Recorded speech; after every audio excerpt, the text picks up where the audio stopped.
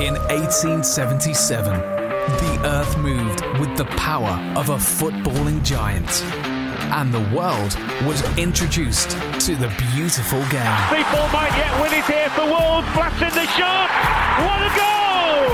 Bully's the hero again. And a podcast is following the giant in its bid for glory at the top of what it created all those years ago. This is the 77 Club.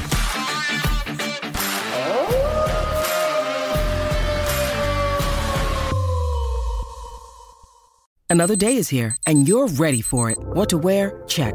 Breakfast, lunch, and dinner? Check. Planning for what's next and how to save for it? That's where Bank of America can help. For your financial to-dos, Bank of America has experts ready to help get you closer to your goals. Get started at one of our local financial centers or 24/7 in our mobile banking app. Find a location near you at bankofamerica.com/talktous. What would you like the power to do?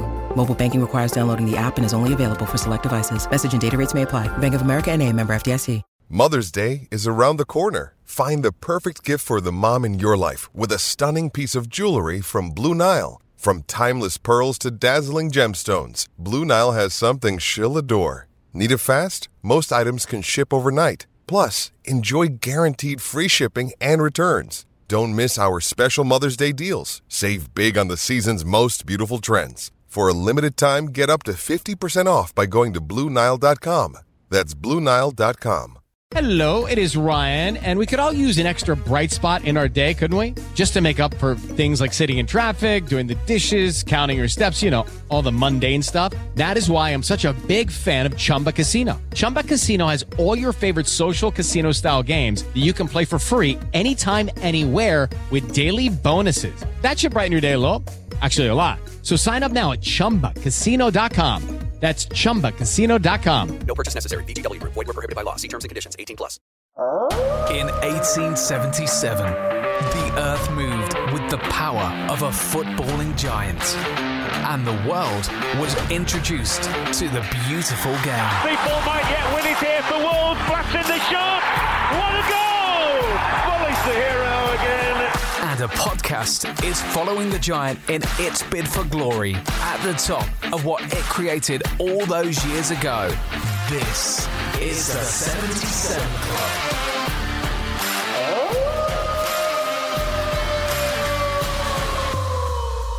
Hello and welcome to episode 137 of the 77 Club. Harry, start with the socials.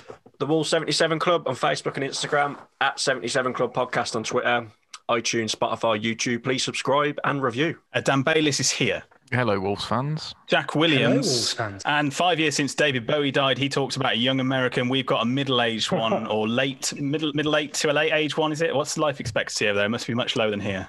Much lower. I got another 10 years. Aaron Eversole over in the United States. What's it looking like over there, Aaron? Hi, it's not too bad. A little bit chilly, but not too bad. Thanks for having me, boys. No, you're welcome. More than welcome. Look, we're going to start with the Everton game. I know nobody wants to particularly talk about it, but we have just recorded the away perspective, and now I feel much more confident going forward. Harry, let's start with Everton.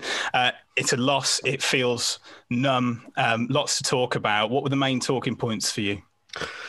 Well, the main talking point was Adama being injured from the start. Seeing Gibbs White in the team, I was like, wow, like what's going to happen here? My confidence just dropped instantly. I just didn't fancy us. But after going 1-0 down, I was thinking, that's it. They're just going to go on and cruise control, beat us. But we really responded well and obviously got the goal, had a lot of chances. For some weird reason, Fabio Silva was on the left and Gibbs White was like playing in the middle, which I had no idea why. And second half was just woeful, wasn't it? I like the way we responded, but then the second half was woeful. And two naive mistakes defensively cost us the result. And then it was meltdown on social media yet again. Bayliss, what did you think of that starting 11 when you saw it? Because, I mean, we just were like, what is going on? Obviously, not knowing about Adama until before the game was strange. He's obviously sticking with Silva, which that's his decision. Neither of them looked too much of a threat or looked like they're going to score a goal between him or Cutrone, given Cutrone's Florentina performances. It was just a mixed bag. You could feel that Wolves were going to have to fight for it. I thought we had a good 35 minutes.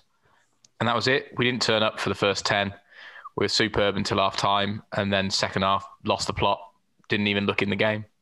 I want to talk about the goal. Jack, and bring Bayliss in, because I think it's the Semedo fan club, obviously, that we're going to kick off with that. It's just, what did you think of the Everton goal? Who was to blame, or was it just a good passage of play from Everton? It was a decent passage of play from Everton. I mean, there's no single one member of the team to blame. I know a lot of people were saying on social media that potentially it was Semedo's fault for not getting tight enough. But then also there should have been people following the runner at the top of the box who ultimately scored. It was a good goal. It was one-touch football in the back of the net, wasn't it? But the bigger problem here is just, why do we keep giving teams a 1-goal head start? Why are we always chasing the game? Because then we come back into it and then it just gets taken away from us again. And it's just, we can't keep doing this. It's not good enough. We need to get back to being really hard to break down and not just giving away soft goals, particularly in early on in the game. And it's just that's going to be our downfall. And it's just annoying, really. And just, I don't know, it just seems like it's happening far, far too frequently. And it's like we get into a habit now, and we know we're going to have a relatively poor first half performance and give teams a 1-goal head start and end up chasing the game. Go over to our wing-back correspondent, who's in a right-back berth this time, Dan. I know you want to get it out against Semedo. I'll let you have your stage. Right, firstly, it was a good passage of play by Everton. There's no taking away from that. It was a nice passing move. It happened quite quickly. The issue I had is that the way we set up and the way that Semedo drew himself into a centre-back role playing at right-back when they're on the opposite side of the pitch, it let them pick up a free ball in the middle. Now, if speculative crosses are coming to the box, that's the point you deal with it, is when the ball's coming in. Semedo had got himself far too narrow, so he was playing in that centre-back position, and he couldn't get up to clear the ball away. And that's where I felt that Everton opened us up. It must be something that how Nuno set the formation up, because there's no reason for him to be that tight. There wasn't another Everton player within 50 square metres of where he was stood. The only player it could have gone to was the one over the back of his head, who had an easy free touch in the box and laid off a nice ball. Fair enough, there was no marking on the back of it, and it was a good finish. But Wolves looked very open in the first 6 minutes of that game and got destroyed. And the point we should have cleared the ball is Semedo actually marking a man, not marking 50 square yards of fuck all. Aaron, I don't know if it looked like you were trying to hold what you were trying to say in there, or whether that's just your resting face. But I want you just to respond to Bayliss there. Yeah, well, it's just typical Bayliss. He picks on one guy. There's a lot of guys that had a rough game. We're trying a new system. We're blaming guys out there that we all know shouldn't be out there. They're out there because of injury. We've got a lot of people like Bayliss on Twitter, all the analysts who have probably simulated us in Football Manager to get to the Champions League with this team, and they know better than Nuno. But the issue is, this isn't Wolves right now. We're trying a new system. We had more possession than Everton. First time we've done that in any time we played them since we've been back. We had some good passages of play. We've got guys out there that aren't supposed to be out there. So the mistakes I expect, and I'm just waiting for the team to come back. But picking on one guy, that's just typical Bayliss when there were plenty of we can only analyse what's in front of us, can't we? We can only talk about the game that happened. Yes, the injuries are bad. We've all spoken about that at length. Sure. It's clearly not a full-strength Wolves team. Yeah, but you go after the same guy every time. Yeah, but it's the same guy making the same mistakes. It's not. He had a decent game, Dan. He did have a decent game. And also, I kind of blame Neves and Donker for not tracking Iwobi on that goal. I didn't even think of Semedo, really, until Bayliss pointed out. And I looked at it and I was a bit like, that is really picking something out of nowhere just to try and blame Semedo. It's just like just so how mad open we are, Harry. Yeah, but you're blaming Semedo. You didn't mention Neves and Donker. Where's the point to clear the danger? Where's the point in that build-up of play to clear Stop the switch of the ball when James Rodriguez switched it. Why are we not tackling him there? You stop the switch of the ball when someone lumps one into the opposite side of the box.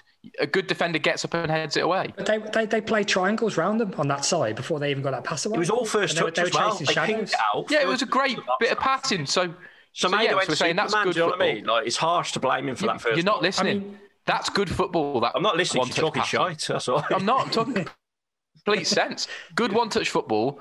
The only bit that was loose was a big hooping ball into the box, and we've let a guy take it down. Big looping ball is a great pass by James Rodriguez. That is not a looping ball. That's a great pass. Yeah, and a bloke's been allowed to just pick his spot. But what's he supposed to do? The ball has just sailed over Semedo's head by 10 foot. He's got nowhere else to be on the pitch. He needs to grow a bit then. He hasn't got to mark anyone. He grow 10 foot. He had nothing else to do there. It's like the second goal again. The bloke was just stood in the box. He just sort of went, oh, yeah. But you can't be blaming Semedo for the second one. It was like Semedo for the second It's just a nothing man. Saïss and Aït-Nouri was stood by Keane. Semedo was nowhere near. There were three blokes. There were three players all on Keane. Are you blaming Semedo again for that second goal? I'm not. Honestly, I'm not. Turn off now. I'm not. You've got to let me finish. Semedo was at the front. Saïss was jumping with him. Aït-Nouri was behind him. None of them got close. But at least Aït-Nouri and Saïss left the ground. Semedo went, but it wasn't his man. Oh, my God. It wasn't his man, you can't even bring Semedo into the equation for the second goal, mate. That is ridiculous. The bloke's pap. The bloke's absolutely pap. No, you just can't even control the ball. He can't even control the ball on a sideline. That was shockingly poor. I agree. Dingy is a defender who had him on toast all night. I agree. He had honestly, right behind Neves and maybe Dendoncker, I thought Semedo was probably like our third best player on the night overall. You're trying to overcompensate for my dislike. I'm not. I thought he got well forward and created a lot of chances, crossed them in. If Fabio Silva could finish his dinner, he'd have got an assist as well. He had a couple of fantastic runs. I'll give Semedo that. There we go. That's more like it. Yeah. I'm always being fair, but you've got to start asking why Wolves are getting opened up so much. But this has come full circle because originally you blamed Semedo for not getting forward enough. For now, you're blaming defensively. You're blaming him for something, whatever happens. When we can't score goals, it's one error that loses Wolves a game. And it keeps happening. Was it? Semedo wasn't the main reason Semedo's fault we lost that game. Yeah, exactly. It's not Semedo's fault we lost that game. A lot of things happened. Well done. We were poor in many places. That first goal was avoidable. We just talked about the goal and the wing-backs. That's why I'm talking about Semedo. I think that first goal was avoidable, and it was because the guy that plays at right-back that marks the wingers running down brought himself into the middle, got too narrow, and the ball got pumped over the top of his head. It's because the ball's on the other side. You drift over, don't you? Otherwise, he leaves a massive space. But he drifted so tight with no other feasible danger there. He got so tight that it just meant it was not a simple cross. It was a bloody good ball, but it was a cross that could be picked up in the box by an opposition player. You cannot let the opposition have free touches unmarked in your box. That is a recipe for absolute disaster. He was outside the box when he crossed it. By the way, I don't know why you saying he was in the box. Edge of the box. Yeah. I got a question for Dan here. Dan, which of these Nelsons would you rather have, apart from Nelson Semedo? Would you rather have Nelson Fraser Jr., the American pro wrestler, or Nelson Semedo? Which one? I'd rather have Nelson fucking Mandela. That was top of my list. There really aren't that many people. Nelson Rockefeller, the American businessman, would you have him over Nelson Semedo? I don't know of him. Nelson Cruz. I'll have a ratio, Nelson. Does that count? Of course you'd have him, wouldn't you? That's very Brexity. Dan, Nelson Semedo isn't the reason this team is 17th in goal scoring. No, it's not. You want to point to one problem but you've picked on the same guy all season while we are the 17th goal scoring team in the league. And it's just... Yeah, I mean, we've talked more about Semedo. We're ignoring the fact that Morgan Gibbs-White was playing up front. I was going to say that. Can we just think about that for a minute? Harry, we're talking about square pegs, round holes, people that aren't expected to be there. Aaron picked up on that point there. Is it helping Fabio Silva by him playing on the left? Honestly, it absolutely baffled me. I didn't get it. Like when I seen it, I was like looking at the screen. I was rubbing my eyes. Like, am I really seeing that? Like, why is Morgan Gibbs-White in the middle? Why not have Fabio Silva at front and Gibbs-White in the hole behind him where he likes to play? That's his preferred position. That's where he's dangerous when he wants to be. So it's mad because Fabio Silva's confidence is absolutely shot. He took too long for Nuno to bring Cutrone on. They scored the second, then he brought him on. It was too late. You know what I mean? Mm. So I'd probably play Cutrone against the Albion coming up, which we'll get onto. And I do feel sorry for Fabio Silva, man. He's got a massive price tag on his head. He's not good enough at the moment. That's true to see. But the stick he gets, which we've been guilty of it, we've criticised him, is pretty harsh.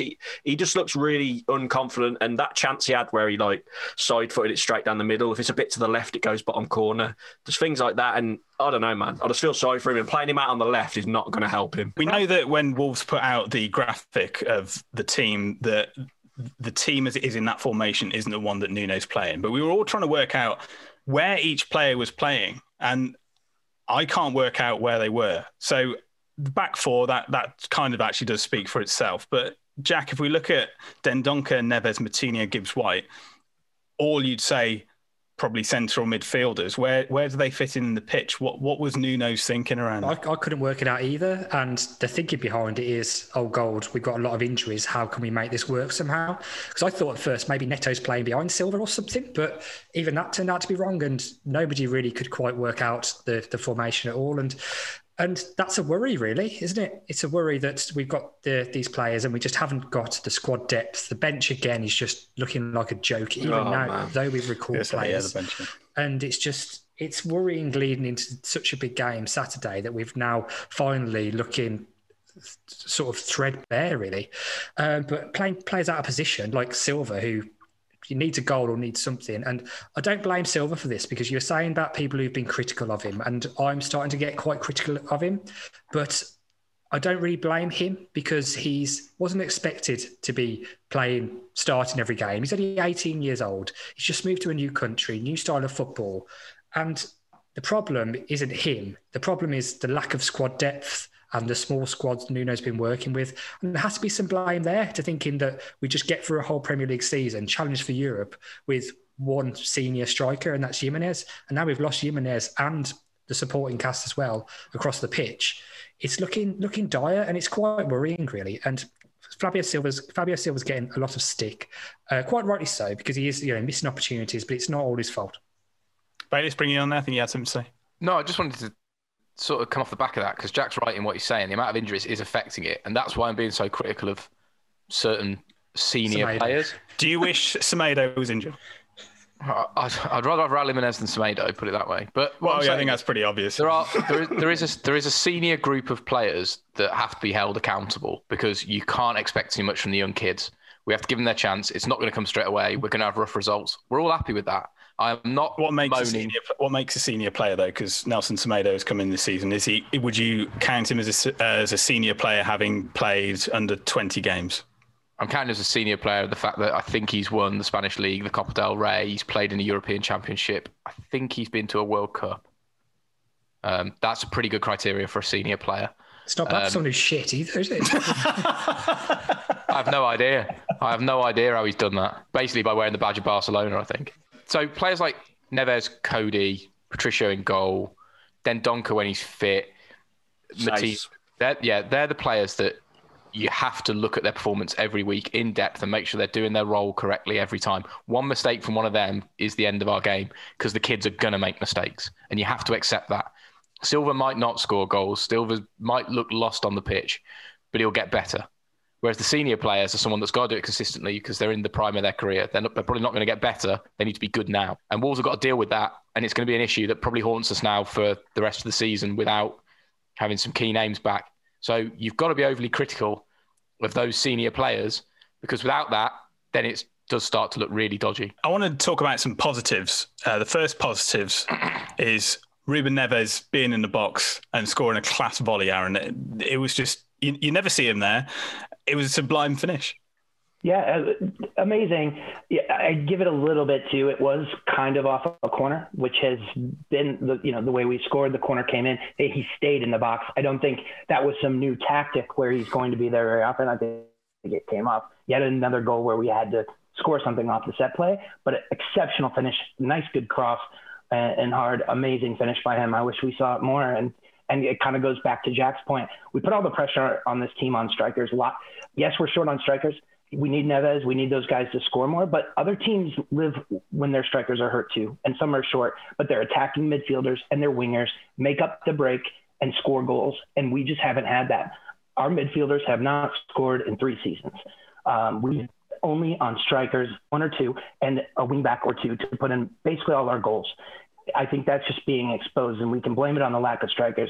But I think it's Neves has to do more. I think Matinho has to do more. The other teams are making up those goals with attacking midfielders, and Wolves have never been able to do that. Aaron, you bang on. Every good team that cemented themselves and got into that top bit of the Premier League have always had 2 proper goal scorers. You're seeing it now with Son and Kane. You saw it with Cole and York. There's always a combo of 2 players getting you goals. Wolves relied on one, and then lost Jota. He was sort of picking up goals intermittently, and now we're down to who's going to get them for us, and that you're completely right. That is a big problem. One of the key things actually just from last night as well is thinking of the opposition. is where were their strikers? Exactly. And they managed to score 2 goals away from home.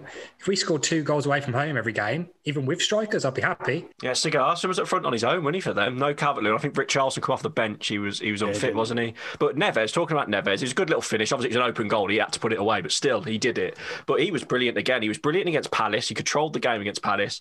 He could have scored another Derby wonder goal, couldn't he, when it flew over? He could have a free kick. And I think we've really criticised Neves, haven't we, previously, like a few weeks ago, and he has really come into his own the last few games, and if he can keep this up, it'll be good, because we need him to. We really do. Since Sam started slagging him off, he's been basically is what's happening. I mean, he's been so much better. So he clearly listens. But do you notice the weird thing, though? He sort of started doing that Jimenez thing where Neves has been standing on the keeper for corners. Oh, really? You notice that? And you're thinking that he's the guy you put outside the D, but he was in the box for the corners all the time, which is obviously why he scored. But it just seems a bit weird. You think you'd put him at the top of the box, wouldn't you? Particularly when he seems to be now taking free kicks and stuff. But Bayliss, how good is Pedro Neto? Very. Jack, do you think we can keep? Do you think we're going to keep holding? That's the one thing you're saying is that I hope because we're being so poor this season, you're worried he might leave. Do you think that is the case? Some of his touches last night were just incredible, and he did seem the one player who was going to make things happen and didn't give up. I was so worried when he went down injured because you're just thinking, hang on, we're going to end up having to play the Albion for the first time in however many years it is with no wingers when we're known for how good our wingers are. I would say Aït-Nouri looked very good going forward. He had a bit of twinkle toes and beat a few in the players. first half. I think Aït-Nouri was very, very good in the first half, but then faded away a little bit. But he's definitely got something about him. He's just the first half reminded me of the game against Palace when he made his proper starting debut, and he's definitely got something about him. Yeah. Sadly, he's like a piss in the wind when he goes back when we're defending. That's the big issue. He's a bit of a mixed bag, isn't he? Yeah. Harry, man of the match. Ruben Neves, mate. Really good. He was everywhere. Bayliss, Semedo. I'll give it Aït-Nouri. Aït-Nouri, man of the match. Jack. It's definitely. To be honest, I was so annoyed. I was so angry. I didn't think about it after. So I haven't really looked at it. You're too busy watching Semedo come back, weren't you, to watch anything at fault you could find. Jack, man of the match. It's definitely Neves, yeah. It's not a big question. Neves, easy, not even close. No, Bayliss, you're killing me. I just don't want to be different, was it? There's no fun in a podcast where everyone goes, "Oh yeah, fucking Neves." If it's right, yes. Yeah, if it's right, you say it, don't you? I was just trying to bring something different to it, but I won't in future. Silly boy. Right, okay, let's turn our attentions to the biggest game of the season for me. It is West Brom. The away perspective. What have our opponents got to say? Okay, joined by two Albion fans by the looks of things, Ali Handley, and also Teemu Pukki has made his trip from Norwich to join us as well. Here he is in his yellow and green Albion shirt, Liam Wood, as well. Gents, I just want to ask you to begin with, to start with you, Liam. How nervous are you about Saturday? Yeah, to be honest, I was more nervous about doing this podcast when you ask. You know, when I saw the six Is it the beard? I thought, is it the beard? Yeah, it was the beard, yeah. That is the reason, yeah. Well, I saw the 6 windows one. I thought it's not really 5-1, but then I realised Wolves fans don't like 5-1. So as soon as I saw that I had some company with Ali, the nerves dropped a little bit. Liam, you know I don't hold a grudge and stuff, but I reckon 10 years ago we had an argument about who went to the better university doing journalism, and I just wanted to know how you're doing in journalism these days, from one newsreader at a huge media company to another. Yeah, I mean, I think my career in journalism sort of took a downhill dive when I decided I liked money more than, you know. Yeah, that's a drawback. And I speak to you now from one of my 7 rooms of my house, and I'm quite happy with it. I noticed you've got no lights on over there. Is that something to do with the journalism job, or is that just an artistic choice? No, it's good. It's good for the sound boothing in my shared accommodation. Excellent, Ali. How are you doing? Are you nervous about the weekend? Oh God, I couldn't tell you, mate. It's a big one for me. It's massive. Now, I don't know if it's my journalism internet that's not very good, or Ali's it's not very good, but I didn't get much of that. But I don't know if it's for anyone else, it was all right. No, it wasn't. I didn't get much. Okay, right. What's the same? I'll just go back to your question there, Sam. I realised I didn't really answer it very well. I think at the start of the season, I was nervous about playing Wolves based on how you performed last season.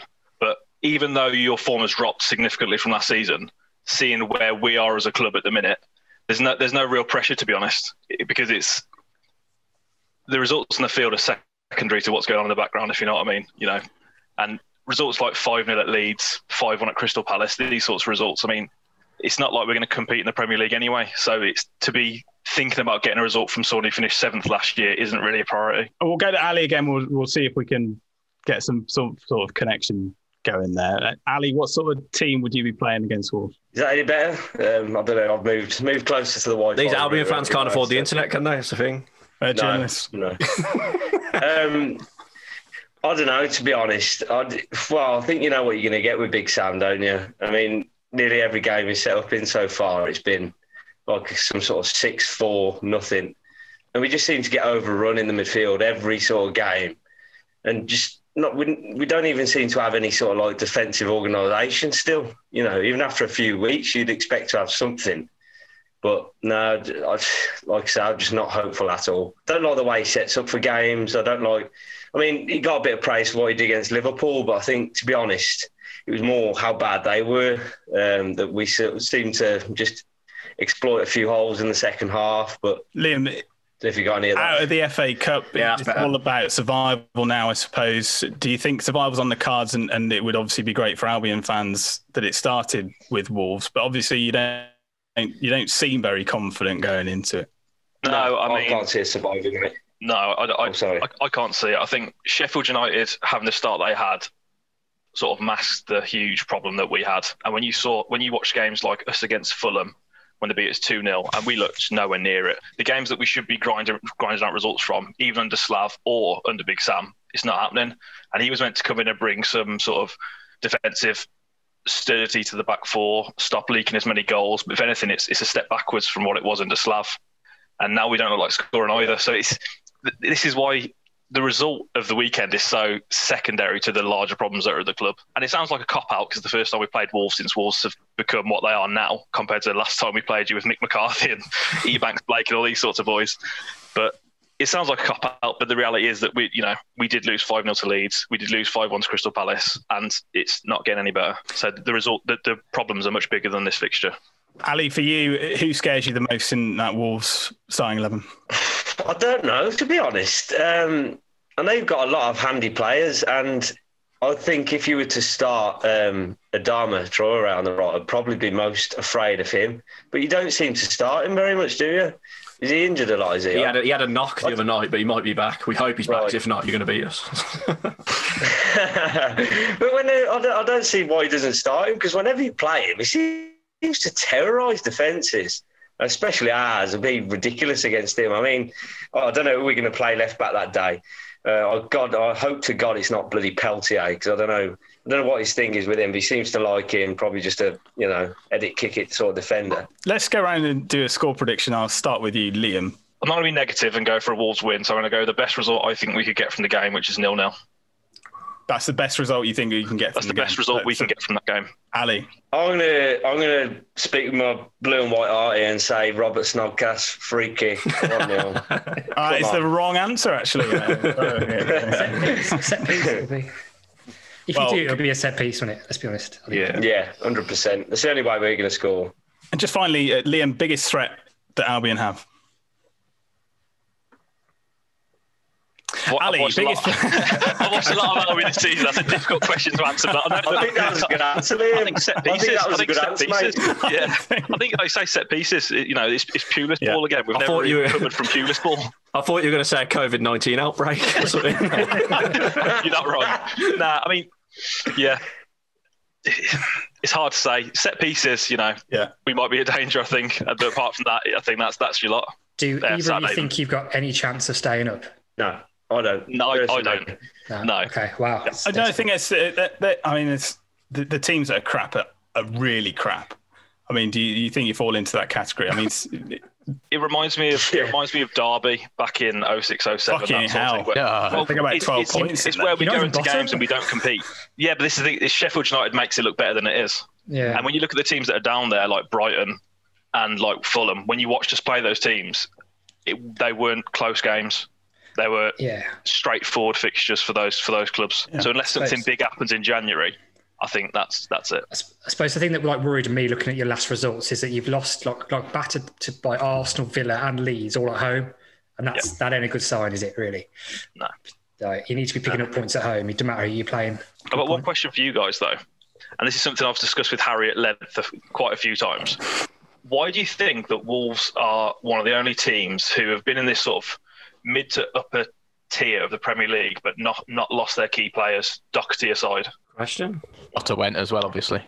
Yeah, Jota was the big one. I think it comes down to philosophy. I think for a lot of them that they buy into Nuno, and a lot of the main ones like your Neves, Bolly, players that have been there since that Championship season. I think that they buy into the idea of the end goal, and it's all done his way. And I think he's quite a popular manager. He's very rarely comes out and slates players. I know managers don't do that very much. That's what worries me about this season, though, Sam. Like the way I know we're going to finish. We probably will end up finishing about 14th unless the injuries come back quick. And people like Neves, Raul, if he ever comes back and he's the same again, are probably going to look at it and think, "Yeah, I don't want to be hanging around here." We nearly got into the Europa League again last year, Europe. That's what they want to be, isn't it? Some of our star players, and if they're not in that type of level like European football, we won't be able to keep hold of them. I think there's a little bit of payback as well in mind with the players, because remember, we talk about how great Jimenez is, but he didn't make it at Benfica, he didn't make it at Atletico Madrid either. And he's come into Wolves at like 26, 27 years old, and now is considered a world beater. So I think there's a little bit of payback. Adama Traore, exactly the same. Didn't work out at Barcelona, definitely didn't work out at Villa or Middlesbrough. And he's hit some form and actually looking like a player. And I think it's a little bit of payback. Willy Bolly is the same. He's not 21 years old. He's 29. So I think that comes into it a little bit, which shows there's a little bit of loyalty in football, which you're probably not actually used to these days, really, because it's all about the money, isn't it? The only other element is the manager that could move on, which we obviously hope and pray that he does every single day. Sorry, Jules, all the Albion fans hoping he moves on at some point, but Hopefully Sam Allardyce will be available when he does it. Yeah, to keep us up. Silly hope he will be. Oh, perfect, Joe. Well, we'll leave it there, and we'll get on and record some crap. I think that's going to lift everybody, actually, because I think we're all massively depressed after the Everton game. So thanks for that. It's going to be meltdown. It's going to be meltdown if we don't win. Being honest, what I see on the Twitter, I feel like Wolves fans are probably more scared than we are about this game. Definitely. Nothing to lose, haven't we? We think it's going to be a failure anyway. But you lot see it as like a banana skin, don't you? Yeah. Massively. We've got 7 injuries. With the way we've been playing, the amount of players that are injured, it's if you're going to beat this Wolves team under Nuno, you're going to do it on Saturday. I suppose the only thing for us is this is our cup final. I know it's pathetic to say, but we've got no expectation to stay in the league. So if we can beat Wolves home and away, then it's better. If we're going to go down anyway, then we'll take it. I'll take that all day long. Huddersfield did it, so why not? Yeah. The away perspective. What have our opponents got to say? Right, so there was a lot of us talking in the away perspective there, and Aaron hasn't heard any of that. But Aaron, what's your perspective of the Black Country Derby? You've joined the party in 2010, didn't you, when you came over and ended up in a pub in Wolverhampton? The rest, as they say, is history. How much does this game mean to you? I'm so excited. It's on at 6:30 a.m. here, so I'm going to have to get up at 4 to start drinking. I know I'm going to have to be liquored up for it. I know my wife's going to hide my phone since I've broken 2 phones this season already during games. So I'm super excited to finally get them. I think my biggest frustration is this isn't the Wolves team. I've been waiting for this chance to play them with Nuno for a long time, and this wasn't the Wolves team I wanted to play them with. So, I'm nervous now, and excited, but there's a lot of nerves. Do you think you've got enough booze in to contemplate even anything but a win? Bloody Marys, at least 3 of them.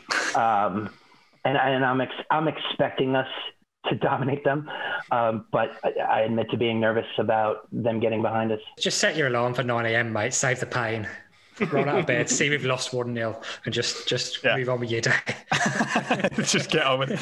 Harry, obviously we've spoken about it before, but we'll do a score prediction. What are you going for? Oh wow, yeah. I'm like Aaron. I'm really nervous. It depends if Adama's fit. If Adama's fit, right, and maybe he starts Catrone instead of Fabio, but I don't think he will. I think we've got enough to be up for it and break them down and maybe win 2-0 late on, hopefully. Fingers crossed. I've got to be positive because I can't have them beating us. Bailey, score prediction? 1-0 West Brom, Semedo and goal. No. 5-1. It's going to be 5-1. You imagine. To Albion. You'd imagine. It takes us 12 games to score 5. It's not going to happen, is it? Like, the thing is, with the injuries, I know we all said this, it's a worry now because it looks like a banana skin. It's their cup final. The players that we've got around the apart from the English players, Cody, I mean, he's a Scouser. They don't get how much this game means, do they? Really, for them, it's a derby. But most of them are Portuguese or from the continent or wherever. So I hope. Do it make a difference if Gibbs White plays in that game? Maybe actually, yeah. Maybe that's not a bad thing for him to play because he didn't do too badly, even though he was given a tough role. Let's be honest, against Everton, didn't do too badly. So maybe if you've got a bit of local blood flowing through there, who can at least make the point about how important this game is. I think most Wolves fans now, like myself, are just. It's a bit of a write-off season, but if we beat these twice and finish 14th, okay, whatever. But let's not finish 14th and lose to these twice. For God's sake, at least give us this after we waited so long. But I mean, they're rubbish as well, aren't they? That's the thing. They've just been shipping goals for fun. They've been losing to 0 at home against average teams like Leeds and Villa. I'm having Huddersfield nightmares, though. I felt the same way 2 years ago. And I have those Huddersfield nightmares about this game. Give us a score prediction, Aaron. 2-0 Wolves. I think we're gonna go old system. We're gonna go 5 at the back. We're gonna play what we know. We're gonna use the experience, and we're gonna put a pause on the new system for a second and just must win this game. And I think Nuno gets that. I think you're gonna see a conservative team. I take it that's Kilman coming in for somebody. Who's the somebody? Kilman, Cody, Sace, Semedo. I guess the French kid, yeah, maybe, but I think it's maybe Donk, Neves, and Matinho all in the middle, and maybe just 2 up front, and I could see it being Silva, Neto, but I would also be okay if maybe it's Adama, Neto. I'm not sure, but I'd like to go 5 at the back. I'd like to counter. I'd like to pause the new way for just a moment and secure this win. I don't care how we get it. I don't care if it's old, boring Wolves. Get the goal and keep a clean sheet like we used to. I think you're playing a Sam Allardyce team. And you'd need a player up front who can head the ball. And Fabio Silva's got a 50p head, so play Cotrone for God's sake. Like, just please. We don't know if Cotrone's any better with his head. Well, he's got a bit of physicality about him, though, hasn't he? Let's be honest. We've seen him play before. He scored before in the Premier League from open play. It's meat on the bone, isn't it? Done. Yeah. So, and with Cotrone, he'll run all day. He does really want it, even whatever happens. So I'd like to see him start, but I don't think it will happen. But it's not going to be the 5-1 battering revenge that I hoped it's going to be, but I'm going to go with 1-0 Wolves. Watching that Leeds game against them, it just seems if you run at them, they brick themselves and go to crap. They are so fragile. Honestly, the result of that game depends so much on if Adama's fit or not. Because Adama against the Championship team, let's be honest, should do well. True that. Let's get your latest betting odds and ticket news. Hello, betting fans. Not very interesting odds. Bit annoying, really. We're really short price favourites. There's a favourite. What's 5-1? Did you look that up? Today? Oh, hang about. He's got it all planned meticulously. Got it all fucking planned it on. Got it all worked out. A couple of interesting ones. Neves to score from outside the area, 7-1. He scores inside now, doesn't he? We've then got some ridiculous odds. The one that I did like, though, they boosted it, is Neto to score first, Wolves 3-1, 66-1. Value. Oh my God, what's Semedo 1-0 Wolves? Just wait. What's Semedo? For God's sake. He's got it worked out. He's got it all worked out. Just let me do it. This is my bit, all right? It's true. I'm just so excited. It's like Christmas. Traore to score first, 2-1 Wolves, 30-1. It's getting a bit short on the low. They know Wolves don't score many, so anything short goals is short priced. Except for 1-0 Nathan Semedo to score first, which is 200-1. He should score the winner. What's 1-0? What's 1-0 Semedo? Come on.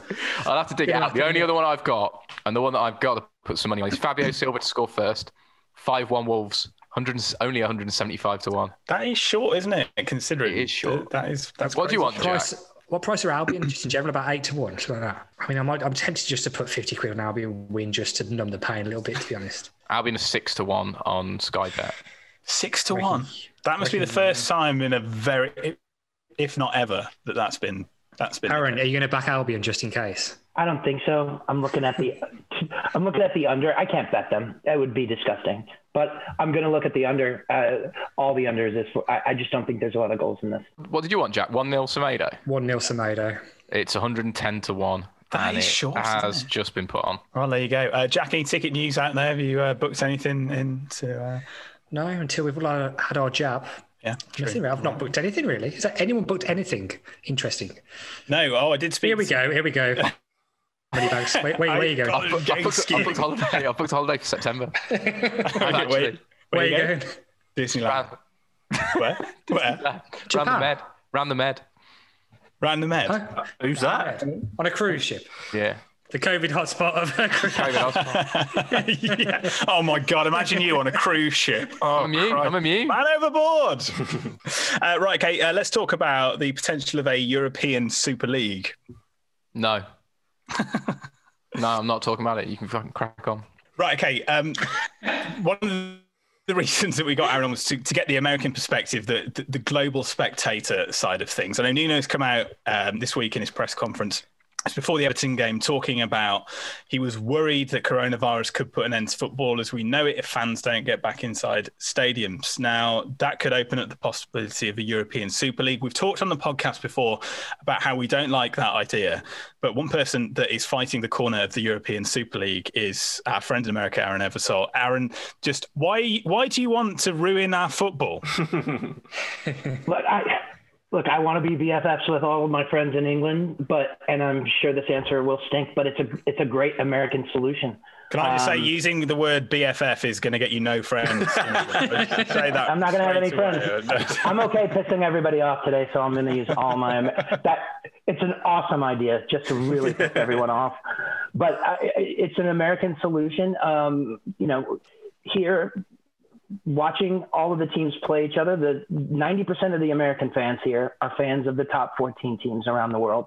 There's a few of us that love these other teams, but the pubs are empty when it's Burnley Fulham, or even if it's Manchester Burnley, they're half full.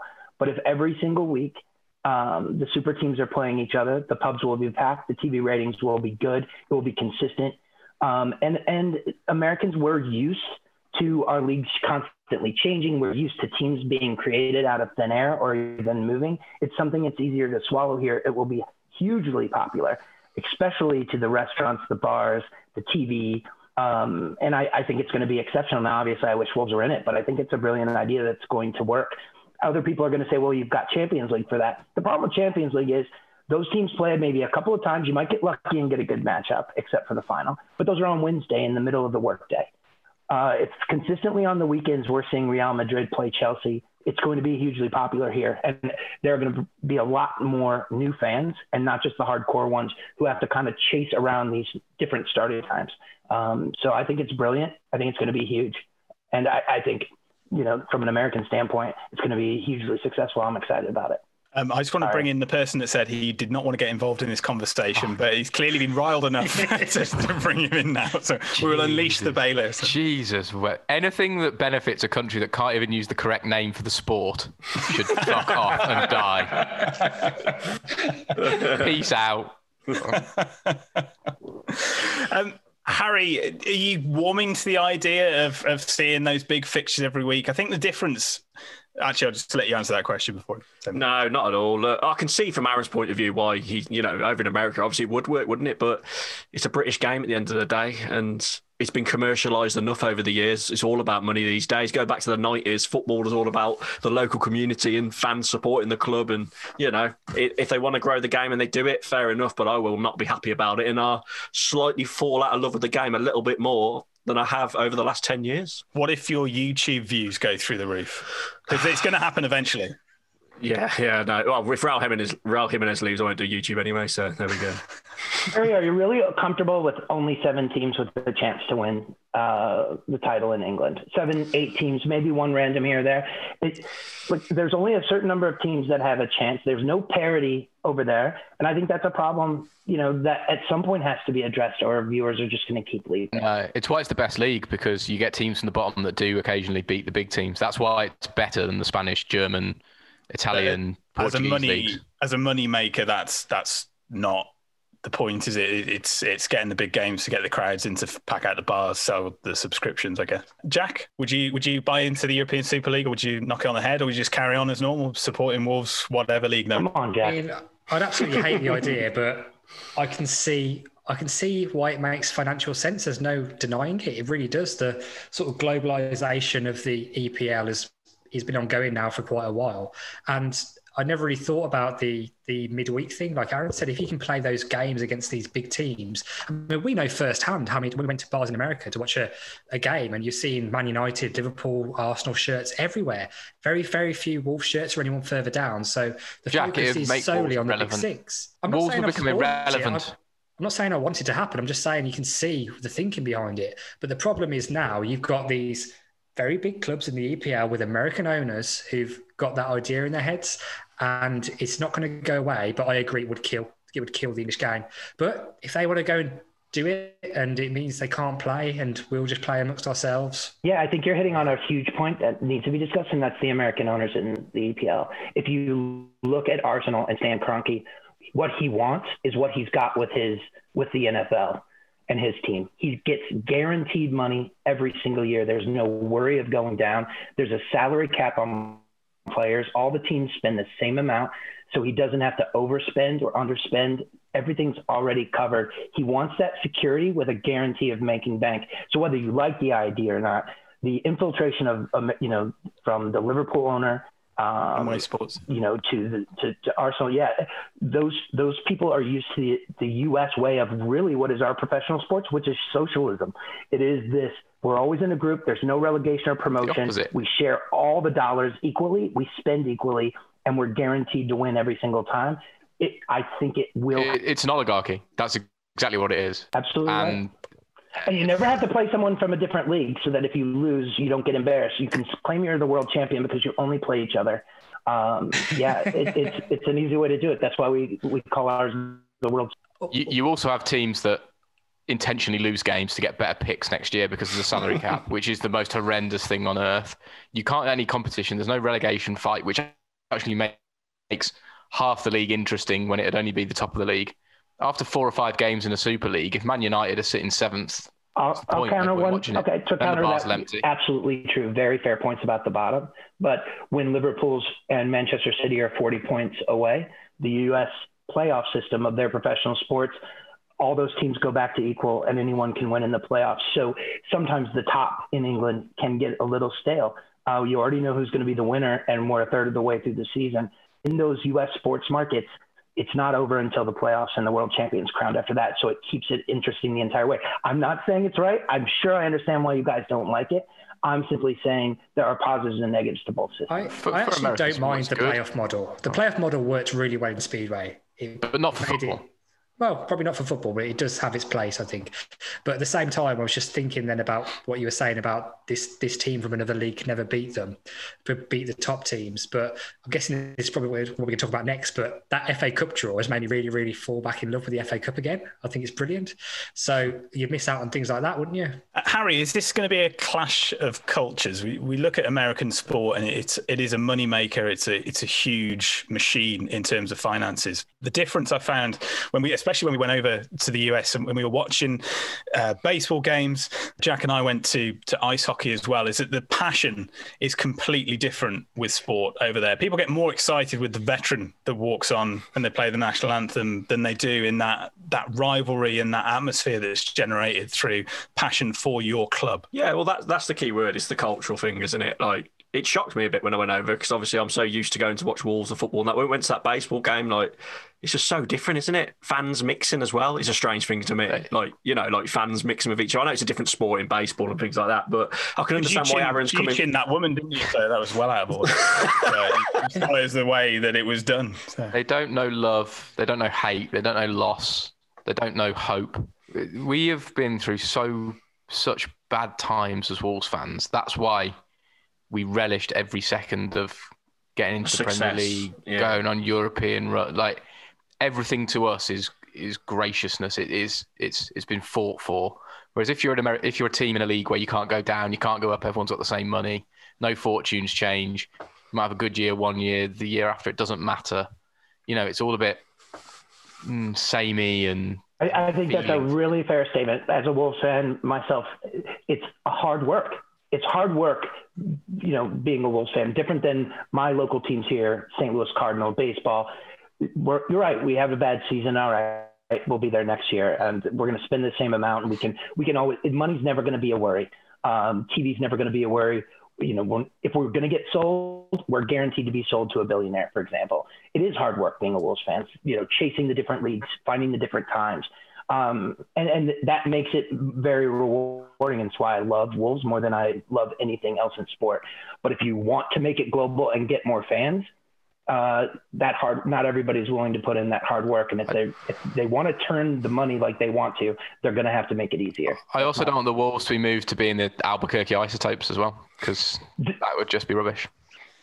Aaron, why do you think there is that difference in culture that you don't seem to get excited or as angry when you lose? I think that we do get, I think that you guys aren't seeing, maybe you didn't go to all those games where we do get excited. Baseball's a 163 game season, totally different kind of sport. I've at least seen cricket on TV, and now, I don't always see a lot of crazy screaming there either. To be fair, I think we do feel those things. I think the bigger difference that I've seen when I go to Wolves is there are generations, the love, the passion, the hard work it takes to be a fan of football in England is different than here. It is a little bit easier here, but I think it's a mistake to say there's not that. But we went to your biggest derby. We went to your biggest derby. We went to Chicago Cubs versus Cardinals. And to be fair, Dan, we play them 27 times a year. That's baseball. But if it's Chicago Bears versus the Green Bay Packers, there is a lot of passion there. We are pretty spread out too. I can go to a game with you guys to a rivalry game, and it's a 1.5 hour train ride. For us, sometimes to get to our rivals, that's 6 hours in the car. We're not going. There aren't as many rival fans in the stadium. Our closest rival is a 5.5 hour drive away. So there's not a lot of away fans that mix. And so it does lose some of that. It totally makes sense. But to say we're not as passionate about our sports, I don't think that's necessarily true. On that point of travelling to games, you don't want to go because it's 6 hours. How is Manchester United versus Barcelona every 2 weeks going to generate a crowd that makes a difference? I think it'll generate a home crowd I think there will be a small amount, 1,000 fans that are hardcore Manchester United fans that are going to go. And Manchester United fans and all the teams we're talking about, they aren't local fans.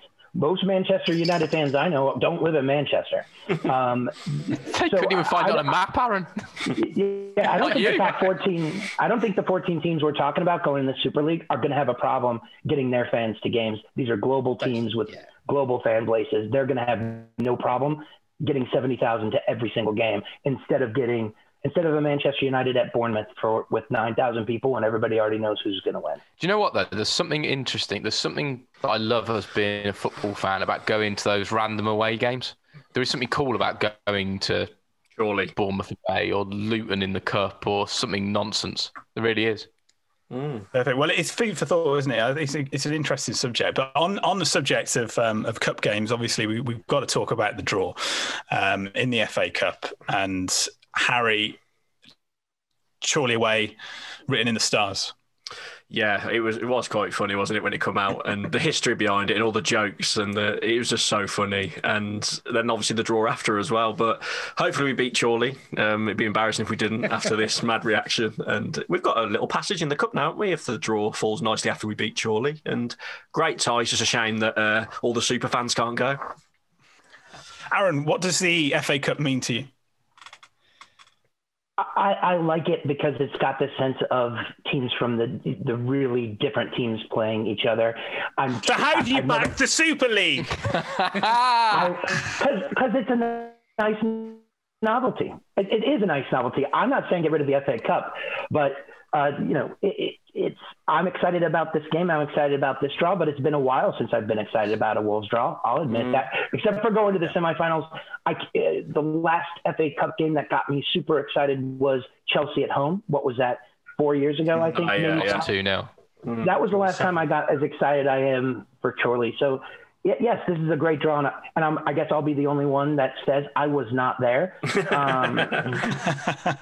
But I'm excited for the draw, but because these have been rare for us to get a draw that excites me. So I'm excited for the game. Jack, you mentioned it there that it was a draw that made you fall in love with the cup again. Obviously, we've had the heartbreak of Wembley. We don't like to talk about it. We know this, but are you starting to get excited? I'm It was a favourable draw. We don't normally get favourable draws, do we? We usually have to do it the hard way, particularly last season where we got Man United in the third round. I mean, and we had Liverpool in the third round as well the year before, didn't we? So it's nice to actually get the lowest seeded team in the competition. It's nice to have that little bit of nostalgia about it. Obviously, all of us here, we are too young for that, really. So we don't remember the Chorley, the 3 games against Chorley, but our parents and grandparents all say it straight away, massive upset when Chorley beat Wolves. So it's got a nice little ring about it. And when you were watching the games over the weekend and you were watching, particularly like the Marine game, the Stockport game, so not so much, but these games against these non-league clubs, and you think about how it helps so much when you've got a game with the ticket sales and everything. Like obviously those Marine fake tickets, and I know that Chorley are doing the same thing. Yeah. These virtual ones, that revenue keeps those clubs going for years, and it is a great competition. Don't let anybody ever tell you that the FA Cup isn't a great competition, because it is. The people who are telling you it's not are the American owners. I think the it brings fans closer back to football as well. The fact that Marine had an actual bin man playing, it's just quality. The fact that it's genuine people that do normal jobs and play football in their spare time, going out against Dele Alli, who earns 150, 200 grand a week and is a superstar international footballer. That's why the FA Cup's mad. Dan, you've always been an advocate, haven't you, for the Cup, and it would just be great to have that run, wouldn't it? I love the Cup. I always enjoy the Cup, even though I said that I didn't give a toss about it last week. It'd be unlike you to go back on something you said, though. Because it was Palace, and Palace is just such a boring nothing game every time we play them, and I didn't give a toss about us going out because of how we're getting on the league. But if you have a chance to have a cup run, then we should take it, because it's good fun for the fans. Perfect. Well, we're gearing up for the Black Country Derby. It's going to be intense. It's going to be tears. We don't know who's yet, but there will be some. Aaron, don't kill your liver. Jack, same for you. Harry, yours has had loads of practice.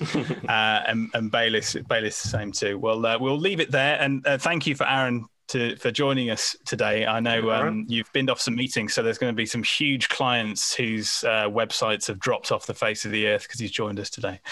I love you guys. We appreciate your time. And it's a goodbye from Harry Manson. See you, everyone. Dan Bayliss. Bye, Wolves fans. I'll calm down next week unless we lose. Jack Williams. Let's beat the pricks. Ta-ra. And it's goodbye from me. Goodbye. Sports Social Podcast Network. With the Lucky Land Slots, you can get lucky just about anywhere. This is your captain speaking. We've got clear runway and the weather's fine, but we're just going to circle up here a while and get lucky. No, nothing like that. It's just these cash prizes add up quick. So I suggest you sit back, keep your tray table upright, and start getting lucky. Play for free at LuckyLandSlots.com. Are you feeling lucky? No purchase necessary. Void where prohibited by law. 18+ terms and conditions apply. See website for details.